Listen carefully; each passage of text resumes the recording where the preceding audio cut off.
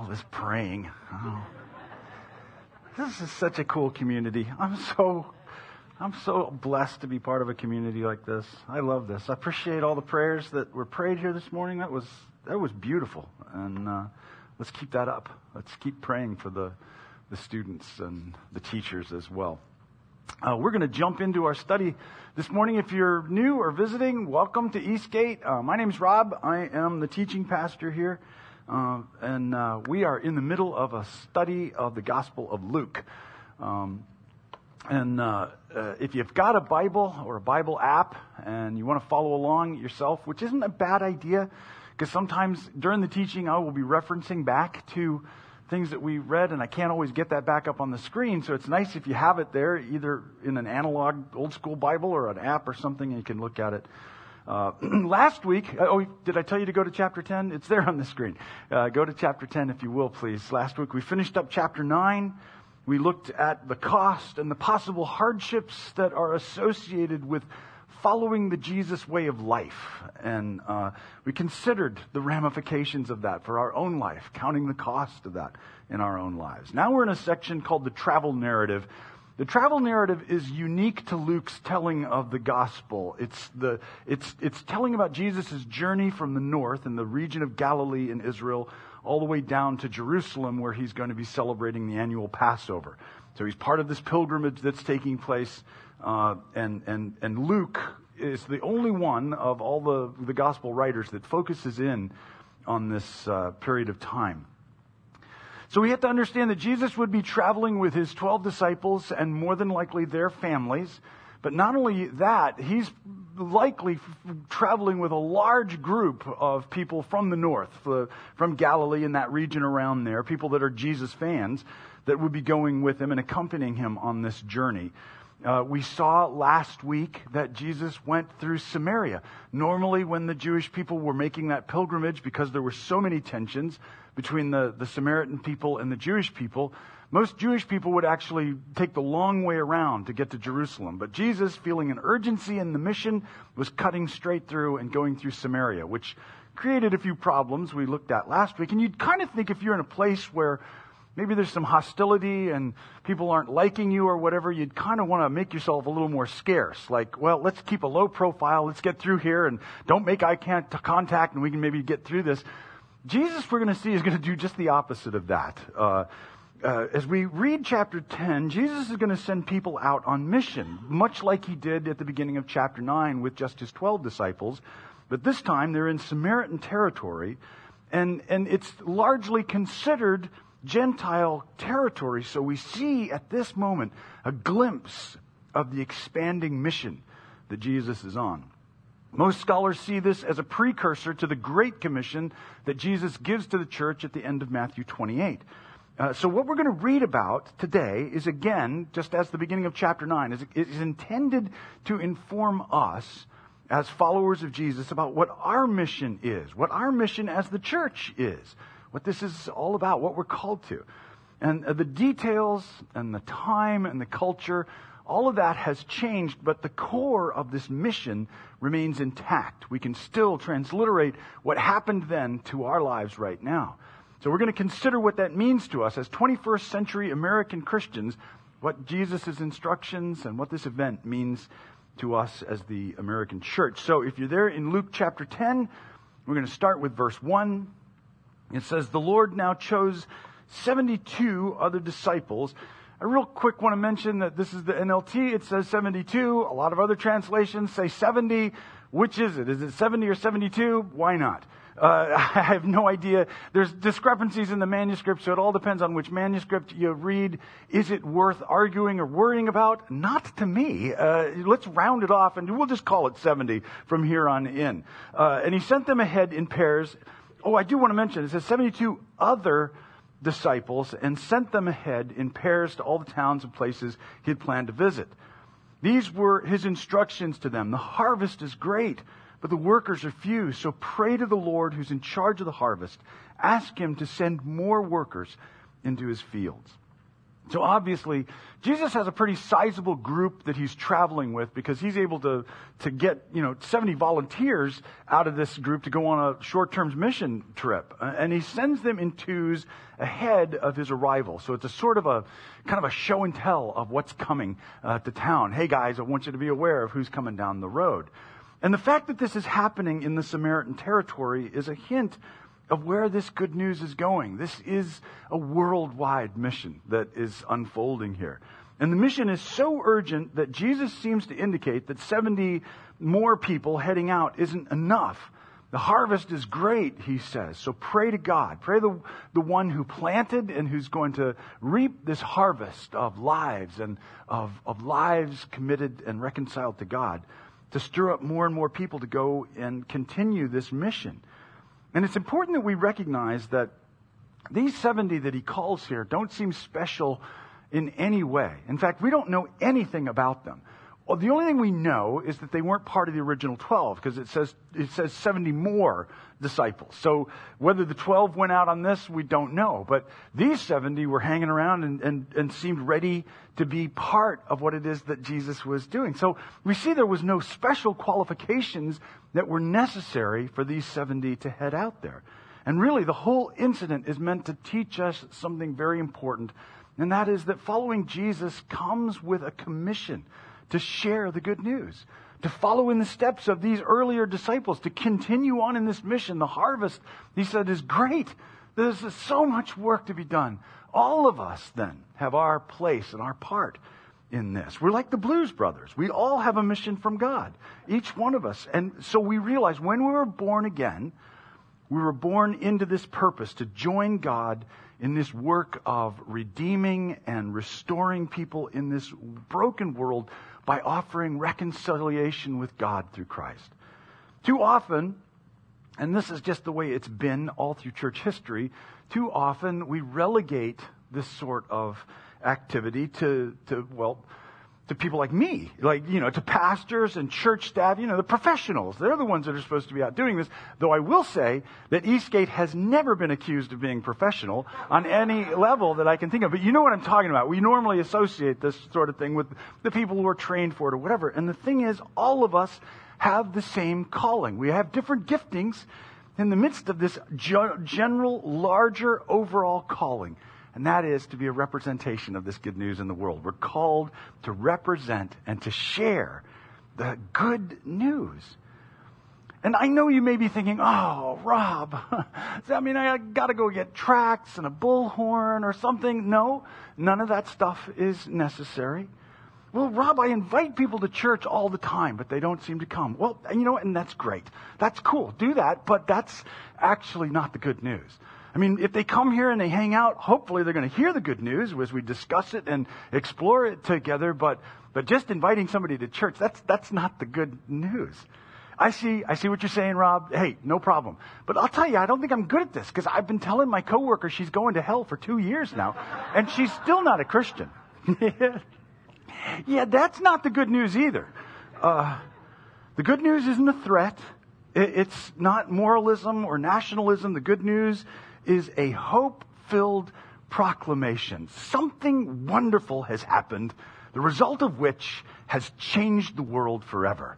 That's what we're called to share. Yeah, but Rob, I don't know enough to share the good news, because every time I get into an argument with my family members about their wrong beliefs, I lose the argument. That's another thing. The good news is not an argument. Sharing the good news is not about winning an argument or proving that we're right and somebody else is wrong. It's not trying to get somebody to acknowledge that our views are correct. We're not called to be salespeople. We never were. Trying to convince others that a life of following Jesus is worthwhile, just like we would try to convince them to buy a timeshare. It's not like that at all. Well, what is it then, Rob? What am I supposed to do? Well, really, I would say the best thing to do when we consider this mission that we've been given is to, in our daily interactions, as we have opportunity, share our own story. Share what's going on in our lives, but share it in honesty. And what I mean by that is that we don't want to make everything seem perfect in light of Christ. Remember, we're not salespeople. We're not trying to, put the right spin on this so that we can get somebody to sign on the dotted line and we can put another notch in our Bible or something. We're human beings who've been reconciled with God, and that reconciliation has created some changes in us that we can share about, that we can talk about. But our struggles are part of that story too. We never want to try to whitewash what it is that's happening here in our lives. This isn't Instagram. We can let the flaws show in this. So think about your current reality right now. Think about where you are and what's going on. What's your life like? Is your life perfect? Or are there areas and things in your life that you'd like to be different? Maybe difficult circumstances that you're going through. Are there ways in which you'd like to be a better person or have a better relationship or relationships in general? Whatever it may be. Now imagine how a life submitted to God could accomplish that. How it may shape you differently and affect the way that we relate to other people. And that is a part of our story. This is what I hope for. This is my reality over here. But I do have this hope that something else can happen over here. I think the best way is to tell our stories by offering a picture of our current reality, problems included, but also share the hope for change that we have. Because God is real, Christ is alive, and He's at work in our hearts and in this world. I can imagine all kinds of conversations. Oh, what a crazy year it's been. Yeah, it has been a crazy year. It's been so difficult, and this resurgence of COVID, and I'm just not mentally or emotionally prepared to deal with this again. Yeah, I hear you, but you know what? I have confidence. I have faith to believe that God's at work in this world and that He loves the human race and that He's going to work in such a way that He's going to bring us through this. I mean, what a great conversation starter that could be. That could lead anywhere from there. And don't be like, hey, Rob, could you repeat that? I got to write that down. It's just however it can flow from our lives to be able to talk in reality about our situation and our hopes that we have and what God can do. I've honestly had conversations like that. I've seen it prompt curiosity in people. And that curiosity becomes the place where the good news and our conversation intersects. And we're able to pass that on. But still, if you're sitting here thinking, okay, but if the good news isn't about going to church, the good news isn't moralism or avoiding hell, then what is it? What is the good news, Rob? Okay, since you brought it up, let's keep reading here, verse 3. Now go. This is Jesus talking. Now go and remember that I'm sending you out as lambs among wolves. Lambs among wolves. Not wolves among wolves. Lambs among wolves. Not alpha wolves that can take over the other wolves. Lambs among wolves. Don't take any money with you, nor traveler's bag, nor extra pair of sandals. Don't stop to greet anyone on the road. Whenever you enter someone's home, first say, may God's peace be on this house. If those who live there are peaceful, the blessing will stand. If they're not, the blessing will return to you. Don't move around from home to home. Stay in one place, eating and drinking what they provide. Don't hesitate to accept hospitality because those who work deserve their pay. If you enter a town and it welcomes you, eat whatever is set before you. Heal the sick and tell them the kingdom of God is near you, or the kingdom of God is, we could translate that as is arriving. It's in breaking. I think, this just struck me in this moment. So do we have time for me to what an amazing statement. He's sending them into largely Gentile territory and says, eat whatever is set before you. There's so much loaded in the back of that. That's something to take some time and think about. So do that sometime. So Jesus, he puts the same restrictions on the 70 that he put on the 12. In other words, he strips this whole thing down. They don't take a lot of equipment. You're the equipment. Just go in simplicity and trust the one who's sending you out on this mission. So that may mean, the mission operates on limited resources. That's okay. The mission can stay simple that way. Simplicity speaks of contentment in this. Be content with the mission that's before you and not interested in trying to gather up all. I wonder what it says to the world sometimes when it sees the church getting so preoccupied with getting all of the stuff that the world has to offer, all the stuff that the world is reaching and grasping for. The disciples had to rely on the generosity of the people that they came to serve.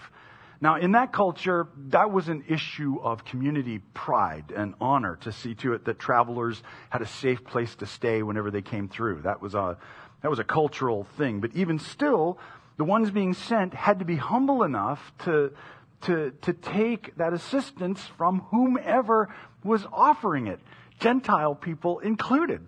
Again, this is mind-blowing as we really think of the ramifications behind what Jesus is doing here. And the things that really jumped out to me as I was looking at this and praying about this are Jesus' instructions to offer peace and the healing as a sign of the kingdom's approach, of the approaching kingdom of God. And really, this is what the good news is. We want to know what the gospel is. We want to know what the good news is. This is the good news that's proclaimed throughout all of the New Testament. The good news is about God's kingdom coming to restore and redeem. That's what it's about. And I love this dynamic of peace that Jesus instructs them in. There's something in there. They're told to bless the house by bringing God's peace to it. And if God's peace isn't accepted, then it will return to the one who brought it, which is an interesting thing right there because we realize there is no one who can steal our peace if God's the one who's provided it to us. No one can take our peace from us. It returns to us. We still have it. We're not dependent on someone else's reaction or response to us or to the message that we have. And it's a fascinating thing here. We are active carriers of God's peace. In a pandemic, when you think of active carriers, that's not a positive thing. But when we think of the gospel, when we think of the good news, a positive carrier of God's peace, what a great thing. I mean, if we're going to infect people with something, it would be nice to infect them with that. Peace.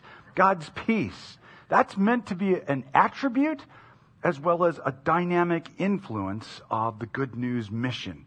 Peace. Peace.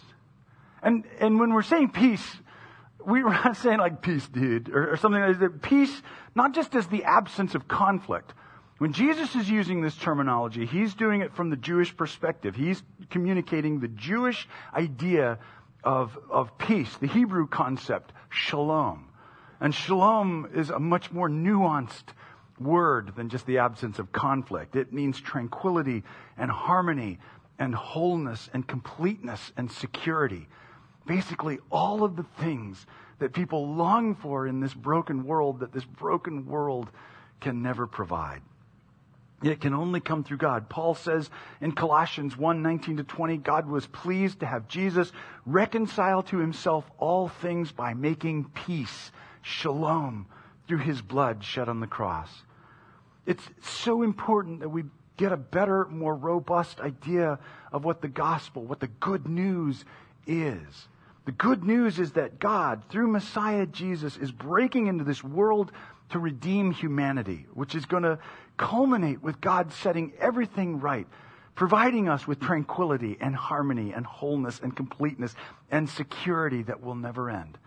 That is the good news. That's why it's called good news. The mission is to encourage people to change their minds about what will provide them peace or will make this world a better place. Forget this world's system. Forget its methods and political machinery. Let go of the human attempt to create paradise, a project that's been going on ever since we left Eden. Let's embrace God's kingdom and find redemption in reconciling with our Creator by receiving His love for us. That's the good news. That's the gospel. That's what is represented throughout the entire New Testament. It's not a threat. Now, to be sure, there is another side of the coin, but it comes second. You notice Jesus doesn't tell them to lead with this part. He leads with heal the sick and bring the peace. And then we get to verse 10. But If a town refuses to welcome you, go out into its streets and say, we wipe even the dust of your town from our feet to show that we've abandoned you to your fate. And those words are not all specifically there in the Greek. This is the NLT trying to communicate the gist of it. But basically it's the idea is we're leaving this to you. And know this, the kingdom of God is near. I assure you, even wicked Sodom will be better off than such a town on Judgment Day. What sorrow awaits you, Chorazin and Bethsaida. Those are two towns that Jesus was ministering in up in northern Israel. For if the miracles I did in you had been done in wicked Tyre and Sidon were famous enemies of the Israelites all through her history, their people would have repented of their sins long ago, clothing themselves in burlap and throwing ashes on their heads to show their remorse. Yes, Tyre and Sidon will be better off on Judgment Day than you. And you people of Capernaum, will you be honored in heaven? No, you'll go down to the place of the dead. Then he said to his disciples, anyone who accepts your message is also accepting me. And anyone who rejects you is rejecting me. And anyone who rejects me is rejecting God who sent me. So, as I said, this is the other side of the coin. And simply put, we would say that rejection of the good news will incur... what did I do? There we go. Have they been wrong the whole time? Oh, okay. Amateurs. Okay. So the rejection of the good news is going to incur a dire loss. Not everyone is going to be appreciative of this mission that we're on. Some are going to even oppose it, and God seems to fully anticipate that. That's all actually just part of the narrative. I think it's interesting that the people that he's using as positive examples and negative examples, one side is the religious group, and the other side, the ones who said would do well, were the pagans. So that's something to kind of keep in our minds as well. But Jesus told his disciples what to do in that case, to shake the dust off and move along. Shaking the dust from their feet was a symbolic action. It's basically saying that it's kind of like saying it's all or nothing with God's kingdom. You know, you don't want it, you don't want God's rule, you don't want God's kingdom, then keep everything you have. It's all yours, including your dust, including your pain. But notice Jesus never told them to file a lawsuit or fight for the right to stay and preach or anything like that. We're not called to force this message on the unwilling. We were never called to do that. And with apologies to Taylor Swift, we're supposed to shake it off and move on in this.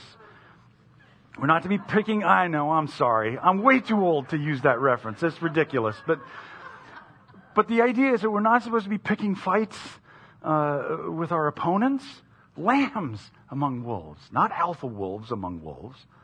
The good news mission avoids those who opposes and basically leaves them to their own devices. And to be sure, Jesus has some dire warnings about those who reject the good news, but reject is the operative word in this. The towns where Jesus ministered still had plenty of opposition to Jesus, especially among the religious leaders. And he makes it clear, there's no plan B here. And sometimes, and listen, it's a reasonable question that comes up in people's minds. But how can we say that God is so loving? You know, God loves you, he wants to save you, but, you know, if you reject it, well, he's going to burn you alive. It sounds contradictory in that sense, but that's actually not what's being said in these. And that's what we have to have clear in our minds, that to reject Jesus, this is the idea, to reject Jesus is to reject, we could say, the lifeboat in this. If one refuses the rescue, he's saying there's not a second option coming along. So that when this world system sinks and goes away, those who stubbornly allied with that sinking ship are going to sink with it. This is all about choice. Because love always leaves room for a choice. It can't be love any other way. I don't read Jesus' words also as if they were said in anger. I notice that that's a tendency among those who teach from this. There's almost a kind of sound in it.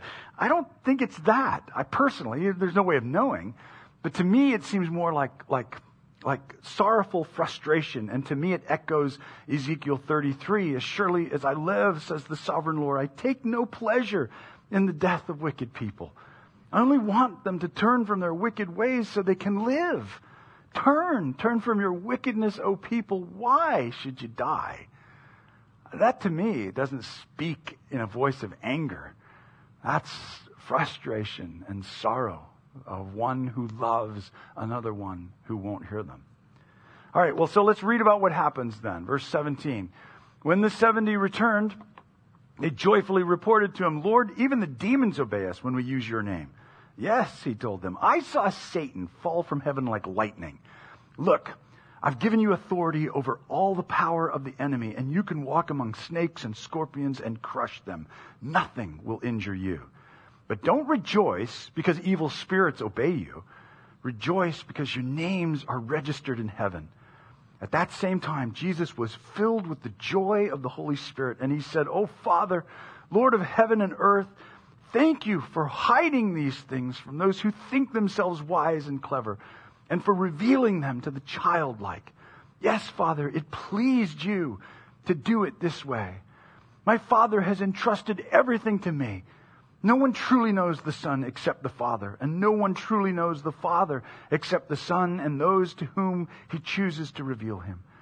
And when they were alone, he turned to his disciples and said, Blessed are the eyes that see what you've seen. I tell you, many prophets and kings longed to see what you see, but they didn't see it. And they longed to hear what you hear, but they didn't hear it. Okay, this is where we'll stop this morning. So the mission is a success. The 70 come back and everybody is stoked and it's high fives all around. That, they're stoked saying that even demonic spirits had to submit when Jesus' name is invoked. And Jesus says this strange thing about Satan falling from heaven like lightning. Now, the Satan, remember, in Jewish thinking is the spiritual agent. It's a mysterious character, but it's the spiritual agent of chaos and opposition to God's good order. The Satan held power over the world through sin. And Jesus' mission, then, was to break that power. That's part of what the good news is all about. And what Jesus described was an image of that, of the breaking of sin's power to make a way for God's good to come in. So falling from heaven means falling from a place of rulership or authority and coming to earth. So that's the concept behind that. His power has been broken. And in essence, what Jesus is saying here is that the rule of God through Jesus has begun. It's begun through this. The Satan's control has been relinquished. God's redemption is at work in humanity. And this mission of the 70 and the way that the demonic spirits were reacting was evidence of that. That God's kingdom is actually moving and working now in this world and on this earth in a brand new way. So all of the emblems of evil and chaos, and you got to understand, this is speaking from ancient perspectives on these things, but snakes and scorpions, don't leave here today and say, find me a snake. I'm going to step on him and prove that it's not that. This is ancient spiritual meditation literature, right? So we have to understand there's a lot of imagery that's employed in these things. So snakes and scorpions was always throughout the ancient world representative of chaos and evil that's there to harm and destroy God's order, but also humanity as well. And so he's saying those things are no longer a threat to those who are part of the kingdom of God. Those things that sin's power to destroy us in any eternal sense is ruined now. There's no longer anything for any of us to fear from that perspective. And that is so awesome. That's such an amazing realization to get a hold of. And when we get really stoked about that, Jesus says, yeah, that is awesome. But the really big thing about this is that you get to be citizens of God's kingdom and enjoy this. You are registered in the census. You are reconciled with your Creator. You've been brought back to original intent. And this launches Jesus into this joyful prayer where he's thanking God for finally fulfilling what he promised long ago to bless the nations through the people of Abraham, and the prophets and the kings longed to see that fulfilled, and they never saw it in their lifetime. But here, God was doing it. Here, God actually began the movement of this. It's been carrying on ever since through the most unlikely people and in the most unlikely way, that God comes in and subverts the power of the Satan and begins to make all things new again. So the joyful conclusion, Jesus' joyful response, is actually in response to the joy of the 70. And we have this moment, this beautiful moment that occurs here, where we see that the good news is a source of joy for both God and humanity. Humanity, listen, we got a lot to be stoked about. We know that. We don't have to actually explain that. We're reconciled with God. We're free from the fear of chaos and evil and its consequences. We got the promise of this transcendent, never-ending life. It's wonderful. But I'm moved by how exuberant Jesus is in this passage. The word that's used for joy in verse 21 means exuberance in its fullest sense. It's like doing cartwheels kind of joy. Like that moment. Like, this is so awesome. I'm just going to flip out here for a moment. And I'm moved with how exuberant Jesus is. In fact, the triunity of God is represented in this joy. Jesus, the Son, moved by the Holy Spirit, rejoices in God the Father's work. So God in his totality is entering into the joy that humanity can be reconciled back into relationship with him.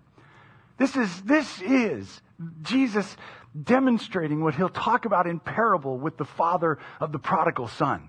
This is the love and the joy of a father, of a parent whose child who's been gone for so long has finally come back and now is back safe in the arms of the parent who cares about him. This is the joy that God feels for every one of us when we've come into his kingdom. Let that sink in. The happiest one in this whole section is God. And what's making him so joyful is that the call to come into God's restorative kingdom and return to family has gone out to everyone. It's not just in Israel. It's not just in Samaria. It's going out everywhere. That's what Jesus is talking about in verse 22. God is being revealed to everyone, not just Israel or Samaria, but soon everywhere. All the nations are poised to be blessed through the promise to Abraham. Everyone is invited, and God is stoked to have us. What an amazing picture of who it is that we're following. And notice then that Jesus said, don't be joyful because there was some success in your ministry efforts there. Because that sort of thing, man, that has its ups and downs. This is going to be happy and not happy all the time. That sort of thing could get our sense of acceptance or our sense of importance tethered to how well we perform. And Jesus wants none of that. He says, be stoked because you belong to God. And God is stoked not because of their performance, and we're not because of ours, but because we belong to him. God doesn't need us. But God wants us. What an amazing thing. We're his family.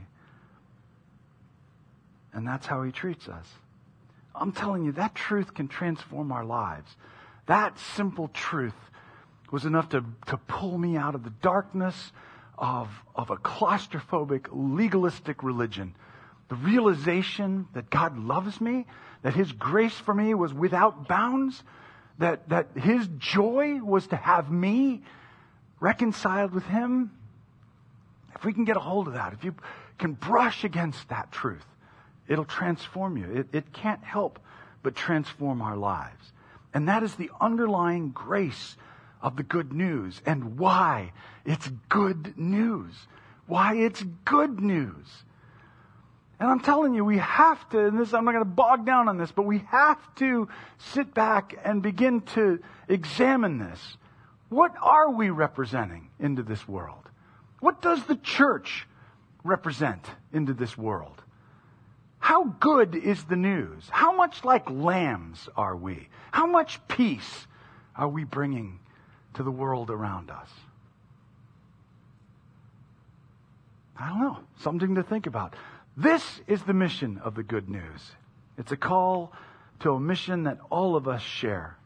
And it's wonderful news that God is breaking into this world to restore and redeem. Now, it can be sobering news if one chooses to reject it. But for those who will receive it, it is the source of unimaginable joy. So let's remember our calling to this mission. Let's be agents of God's restorative power and peace in the world where we live, where we've been placed, at our workplaces, with our family, with whatever area of people that we interact with. Let's operate from the joy that we belong to God. So whatever chaos is happening in this world, whatever the scorpions and the serpents are up to, means nothing to us. We walk right on through that stuff, unscathed and unimpinged in our ability to have peace in it all. Let's operate from that joy. Let's found our sense of identity and purpose from the fact that God loves us and God wants us. And then let's go about the business of inviting others to enjoy that same acceptance and love. Right on? All right. Very cool. Well, Father, we just ask you, Lord, to bless this truth to our lives. We pray, Lord, that you, by your Spirit, will enlarge our hearts to not just receive your love, but to receive this mission of expanding your kingdom through sharing your love. Help us, Father, to be carriers of your peace, just like you sent these 70 out, to be carriers of your peace, heralds of your redeeming and restorative power in this world. Challenge us, Lord, in those areas in our life where, maybe in our life or in our attitude towards the world we live in, help us to not dwell on what seems like potential threats. Help us to find confidence. In fact, grow our confidence in your power, Lord God. Grow our confidence in your power so that we can walk through this world, heads held high, not afraid, not angry, not filled with outrage, but as agents of peace that represent the good news that God's on his way and he's setting all things right. Work that in our hearts and lives, I pray, Father, in Jesus' name. Amen. Amen.